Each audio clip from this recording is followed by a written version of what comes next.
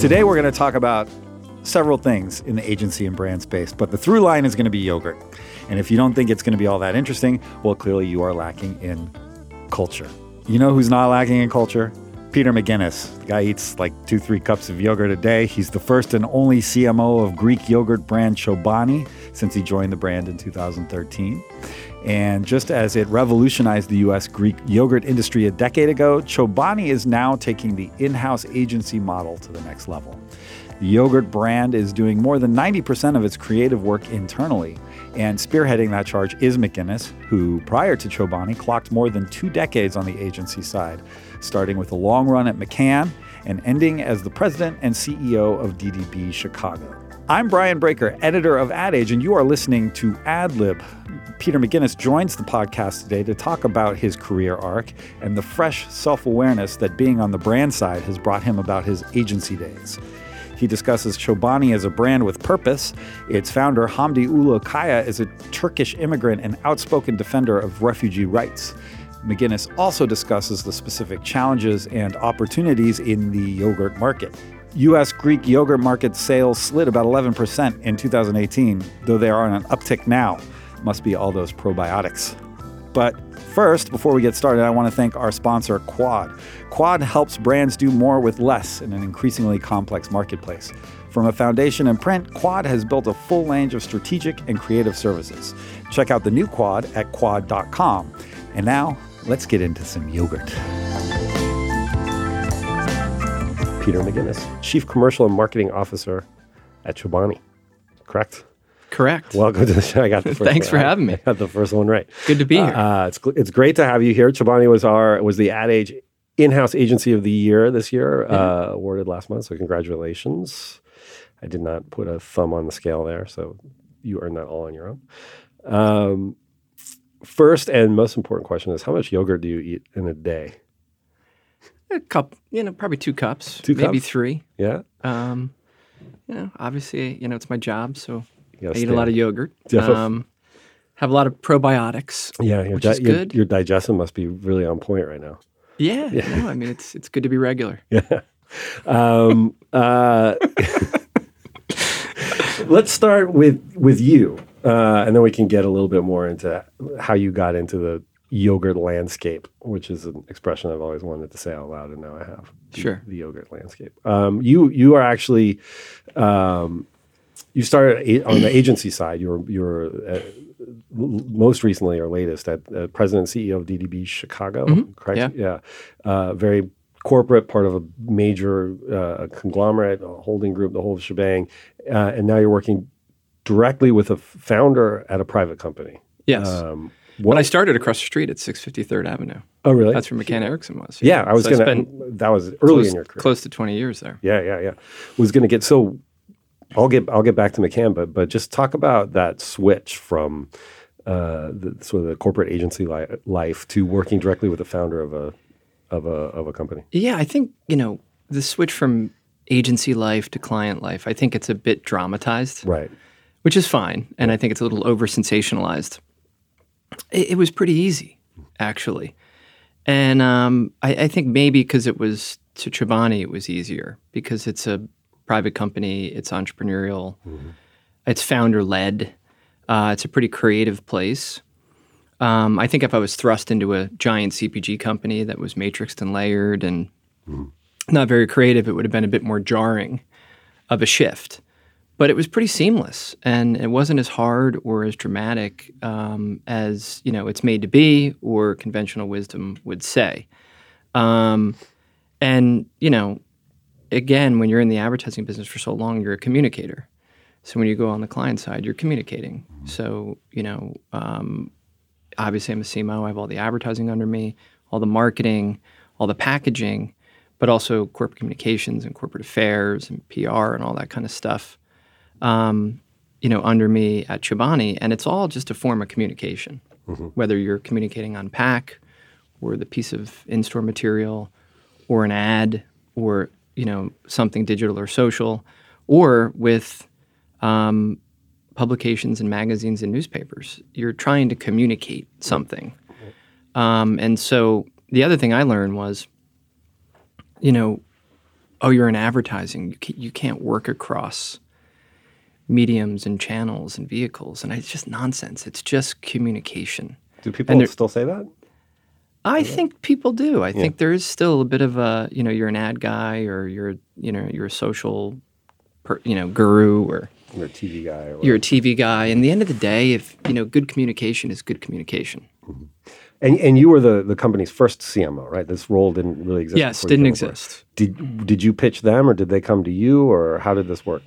Well, when I ran Gotham way back when, before DDB, kind of after McCann and before DDB, I was chairman CEO of Gotham, and we had pitched and won the account. We actually pitched it, thought we won it, didn't win it, and then we won it 6 months later by kind of being persistent and staying connected. And I got to know the brand really well. It was their first kind of real agency that they had. What year was this? This would have been probably in 2010. So about 8-9 years ago. And got to know the brand very well in its early formative years. Got to know the founder really well. Is it Hamdi? Hamdi, yeah. Ulukaya? Yeah. And so, in the end, at that point, they wanted kind of brand consistency, and they wanted a branding idea. And they did want a campaign. They were very small at that time. And for them, the challenge really was supply. It wasn't demand, because, they were growing a couple 100% a year at that point, because Greek yogurt had taken yogurt by storm. It's kind of the original superfood if you think about it. It's high protein, low sugar. It's still the most on-trend type of food if you think about it. And so we went and did all this, marketing work. Yeah, I like that you got your little plug in there too, little pitch. Good. I'm shameless now. I'm kidding. But we did all these demand generating things for them, and in reality, they had a supply challenge, not a demand opportunity at that time. But what that did was, I think, solidified Chobani's place on a national stage, and I think it secured funding so that they can continue to expand. And I think at that point, everybody, whether you were a bank or an investor, kind of looked at the brand and said, this could go just about anywhere if it had supply. And so that's what I think the critical piece of it was. It wasn't necessarily a consumer pull because they already had demand. It was a solidification of the power of this brand and the power of the products this brand made. To say, look, let's help this company supply and expand, and it can go anywhere. Yeah. And then, the rest is history. It went $0 to $1 billion in 5 years. Grew faster than Facebook and Google and pretty much anything. And he went on to win Entrepreneur of the World. And he was a yogurt maker. He won Entrepreneur of the U.S., then went on to win Entrepreneur of the World as a yogurt maker. So it's crazy. That's pretty nuts. And yogurt did completely take off, especially Greek yogurt. It's slowing down now. We can talk about the challenges that are facing you guys. U.S. yogurt market sales slid about 3.3% in 2018. Drop was steeper in Greek yogurt, which was around 11%. This is according to our reporting. What's going on there? It's actually rebounded quite a bit this year. So if you look at year to date, the yogurt category is down 1%, and Greek is down about 4%. So it's less than half of the decline of last year, and ramping up. So the party's not over. The party's not over, and I think that's also sensational news too, right? It's fun to be. It had, look, I think the category, hit a speed bump last year. It was a confluence of things that I think pretty much are all self-inflicted. It was over-promoting. It was a lot of irrational pricing happening. So a lot of the decline was dollar, not volume. And then I think there was a lot of SKU proliferation. I mean, it's a very strange category. You have about 475 SKUs on shelf, 800 in the total universe, which is crazy. And there were a ton of new entrants just in the time that you've been there, I would imagine. A ton. It's doubled, really, since I've been there. So, you have 800 in the universe, 475 on average at shelf, and twice a year, 20% changes.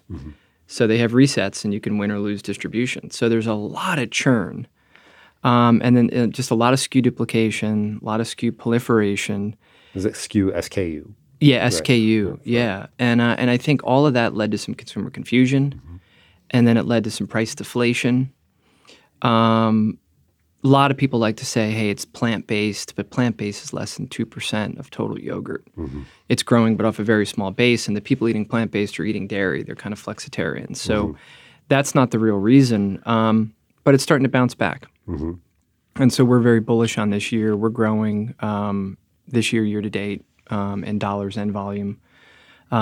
We launched a bunch of new stuff in January. You have a kids product. You have some more non-dairy. We launched non-dairy. We launched Gimmies, which is our kids platform. Gimmies is kids are growing 7 or 8%. That's a real bright spot in the category. And we launched a even lower sugar Greek called Less Sugar Greek. Very simple. It's 9 grams of sugar, so it's super high protein, even lower sugar. And that's doing really well. And we're going to launch a bunch of stuff coming up here in the next 2 months in July, because that's the other reset. So we feel good. Yeah. And you guys have played with new products before. You did a couple years ago the dips, the meze. We did meze. Meze. Yeah, we did the dips a few years ago. Didn't quite click. I think it was a great product ahead of its time. Yeah.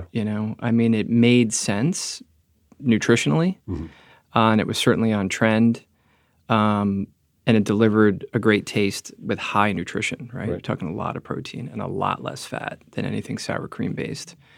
But it was a new area of the store for us. It was in the deli, and it was up, with all the hummus there, and it just didn't take off. And frankly, we were distracted and wanted to do other things. And so we just voluntarily took it off the shelf and moved on to other stuff. Yeah. Talk about the working with Hamdi, the world's greatest entrepreneur, the whatever, entrepreneur of the world. He recently put out a TED Talk, and he said that the playbook that has been guiding businesses and CEOs for like the last 40 years or whatever is broken. Do you guys talk about that when you're interacting, and what does that mean that the playbook is broken? Sure. I run corporate communications for Chobani. I would think so. What he meant by it, and I think it's a very powerful notion, is that he doesn't think profit should be ahead of people and humanity. And what he thinks is you can be a warrior and a shepherd as a CEO. Chobani means shepherd. So you can be a shepherd and want to do right, and a shepherd does things unconditionally and will give you the shirt off your back to help you. But then you can be a freaking warrior and hate your competition and want to win. I mean, we are a for-profit company. Now, we use our profits for good things, for community, disaster relief. We have, a foundation. We do a lot of refugee work, as you all know. But what he was saying is businesses need to step up. So NGOs and governments are not going to solve the world's problems. And if we can get businesses to step up with heart and humanity, we can change the world for the better. And what he meant by specifically the CEO playbook is broken and we need a new one, there's really 4 key points to that. One was employee first. 2 is kind of citizens, if you will. 2 is communities. So you should really be there for the communities that you operate in. If you have factories and plants, and we do community work 52 weeks out of the year because we bought a factory and was going to shutter that community. And the third thing is citizens, global citizens. A third of our workforce are refugees. And then the fourth thing is the consumer. The consumer should speak and vote with their wallet. And if they don't like what companies are doing and what CEOs are doing, they should veto that company and that CEO with their wallet. Yeah, we talk a lot around here about brands taking stands and why it works so well for some companies. It does work for a Chobani. It works for a Nike. When brands sort of take a position. Patagonia works. Yeah. And the others, it doesn't. Whether it's notoriously there was the Pepsi ad that they pulled after one airing, but there's also Gillette has tried with the toxic masculinity. What are the ingredients to make that work for a brand? Because it doesn't always. I agree. Number one, I think a lot of those were ad campaigns, so it felt exploitive and it felt commercial. And if it's exploitive and commercial, it's not authentic and genuine. I think why it works for companies like a Chobani or a Patagonia or Nike, it's because that's what they were all about. From day one, we stood for inclusion and equality. And our hiring practices, our founder, Turkey, he's an immigrant himself, great American story, SBA loan, made it from nothing. So we always stood for it. And we have many, many examples of it. So if we ladder it up or we do certain programs around that, it feels like a natural extension of who we are and what we're all about. And consumers basically say, yeah, of course Chobani would do that. Kind of feels very Chobani. And I think if you're trying to be something you're not, or pivot because of market conditions or your brands are old and stale or not relevant or not on trend, and you're trying to do this stuff, it feels people are very suspicious of that kind of stuff, and consumers are incredibly smart. And some consumers are incredibly cynical, and they see through that. So start with your authentic self and build from there. And then also, like everything we do, we've never done a single paid-for campaign around any of the good deeds we've done. It's organically gotten out through social or PR. And now when you talk about sort of campaigns and the work that you guys do, about 90% of your creative is done in-house. Is that right? Yeah, about that. Yeah. That wasn't always the case. No. What was the thinking that went into bringing it in-house, and what are the advantages? Yeah, I think, and I want to first start by saying this is not an indictment on agencies. I came from the agency world. We still use agencies. We just use less of them. And there are great agencies out there. And I think, to not play off playbook, but I think, every CMO has to have his or her own playbook. It works for Chobani. We are very fast moving. We change our mind a lot. And we flex and stretch. And, the learning curve is very high at Chobani because not just the brand, but the products and our point of view. And I think it's just we're faster having it internally. And I think when we're agile having it internally, I think there's less of a learning curve. And it started out kind of us doing the packaging in-house because we have so many SKUs and packaging so important to us. And we like to evolve and tweak our packaging. We think it's a really, really important piece of communication. And we used to have multiple packaging agencies to get all this packaging work done.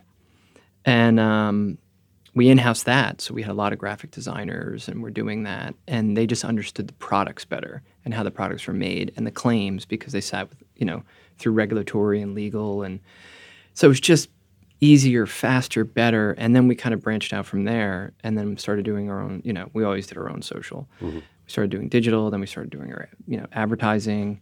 And it just grew to the point now where we do about 90% of it internally, and we do it really well, I think, and we do it very fast.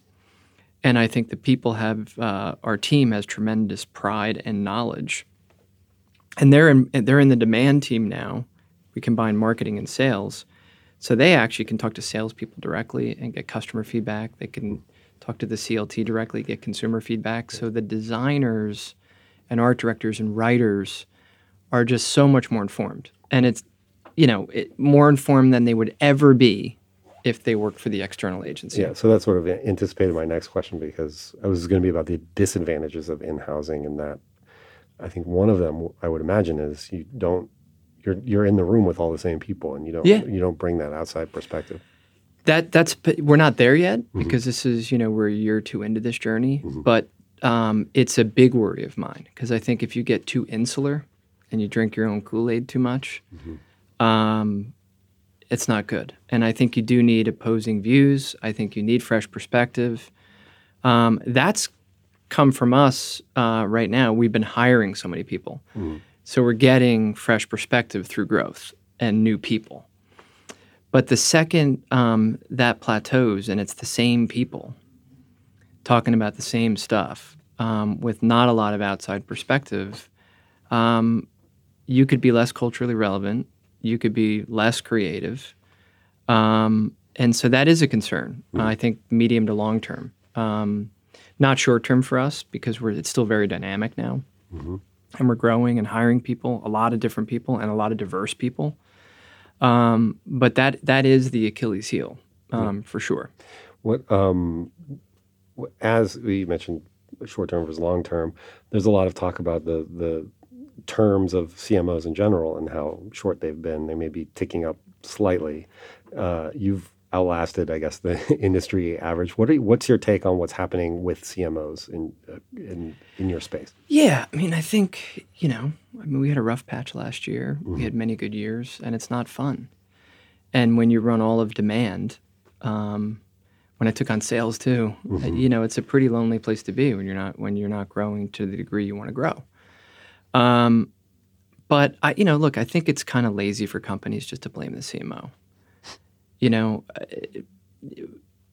lot of CMOs don't have as much as a CMO has at Chobani, because I think Chobani is just a smaller company. So it's kind of atypical to have marketing, sales, and corporate communications and all that. But CMOs are very, very influential, but they're not the reason for a brand's. They're not the sole reason for a brand's demise or a brand's better days. And I think I think a lot of people blame CMOs for their own self-preservation, and it's frankly not fair. And the churn that causes hurts brands. It's disruptive for sure. It hurts brands because then you're going to have a new CMO who's she or he are going to want to do it their own way, reinvent the brand or rejuvenate the brand, and then all of a sudden the brand is in chaos and churn, and that's not healthy for the business ultimately. And so I think CMOs should be celebrated more for the good, because it's very funny when sales are growing, it's everybody's fault but the CMO. And then and I think they should be picked on less when sales are declining or not where they need to be. You can't be the sole reason for the decline and not the reason for the incline. Right. It's just not fair. It's total freaking BS. What about the agency model? Yeah, you were at McCann for 13 years. Would love to hear stories about that time. But is the holding company model in need of rethinking or evolving? Yeah, I mean, I think one thing I have learned from going on the client side is all the annoying things we did as agency people. And I sat and watched a few pitches and things like that, because we did a bunch of pitches when I first came 6 years ago. And I just saw myself in every agency pitching, and we can be annoying. And I was super annoying. Well, we don't shut up. We know it all. We're verbose. We don't get to the freaking point. And we all think that the CMO has, deeply cares about this shit. Deeply cares. And they don't, because they have all this other stuff to do. And so as ad people, we can inflate ourselves a little bit and our importance. And I remember we would do rough cuts of it, or we do a pitch and we wouldn't hear back for 2 weeks and be like, how dare, what? We thought we killed it. We haven't heard back. Well, they went on and heard other agencies, and then they had their business to run, and then probably something happened, and they were probably launching new innovation, and they're distracted. But we're like, I can't even believe this. We haven't heard back in 2 weeks. Or we have a rough cut to show, and we do this ad campaign, and it's the greatest thing, and it's our higher calling, and it's our opus, and we want to show it to the client. We can't get a hold of the CMO. It's because the CMO wants to see the ad, but it's it's no disrespect. Right. They're just doing, and I didn't realize this because I had my own blinders on when I was 22 years in the agency business. And now I look back and it's I like the ads, and I like agencies, and I like the people that work at agencies. I just got other stuff going on. Business to run, right. And it's nothing personal. So I think it's just, I learned a lot there. It's very, very funny. And then, the other thing about presenting too much work and not having a point of view and trying to cast a broad net and all this stuff. And at the end of the day, it's just kind of a lot of us talking to one another. Right. But do I think the advertising agency business is broken? It would be provocative for me to say, no, it's not broken. Should it continue to evolve? Yes. Should they know more about business and a client's business, because that's really all that people care about? Yes. Should they take themselves a little less seriously? Probably. But agencies will be around forever. Clients need agencies. We still use agencies, like I said. We just use less of them. And then who knows, in a year from two, we'll probably use more than we do today. And the holding companies, as long as holding companies let their agency brands do what they need to do to serve their clients and lead their clients and unleash creativity on their clients' behalf, holding companies are great. If they overstretch and overreach and it becomes all about earnings per share and all about, and I think that can really that can dumb down advertising. And I don't think that's the holding company's intention. I work for Omnicom and IPG, and they're both really well-run companies and very successful. Different, but successful in their own right. How would you characterize the differences between the two? Listen, I think in the end, I thought they were going to be more different than they were, because both have shareholders and boards, and you need to show growth, both top and bottom line. And you're a public company, and you need to show that growth quarterly. And so the agencies have to perform, and it's not like you're picking on the agencies. Everyone has to perform, because in aggregate, your agencies perform, the holding company performs, and you manage your investors and your board and your stock, and you create wealth for your shareholders. And that's really what it's all about, fundamentally. I think all holding companies are in search of great agency brands and to do great work. So they go about it differently, and their agencies are different. But in the end, I think they're more similar than dissimilar. They're all public. They all need to create shareholder wealth. And I think at their core, they all want creativity. I think some are more sincere. Sincere, for sure. But I think they're more similar than dissimilar in the end. Can't say that for yogurt companies, I guess. God, no. We're the only damn good yogurt company out there. To what extent we hear CMOs being forced to also be more and more tech savvy, really? I don't know if for an analog product like yogurt that comes into play for you, but is there a data element to your business? There is. I mean, there's a data element. We have to know who's buying our products. We have to know where we're winning and losing. And we have teams and reams of people looking at data all day long. And for everything that's changed, a lot of it hasn't changed. I mean, you're still going to look at Nielsen. I dare say, you want to gain share in Nielsen, period, end of story. I don't care who you are. I don't care how young of a company you are or how old of your company. You want share growth. And so, look, I think that's another. We still do television. I'm proud to say, I dare say, we do TV. It works for us. We're a young company. We have low awareness. Yogurt's got low household penetration. It's still a very efficient way for us to get our message out.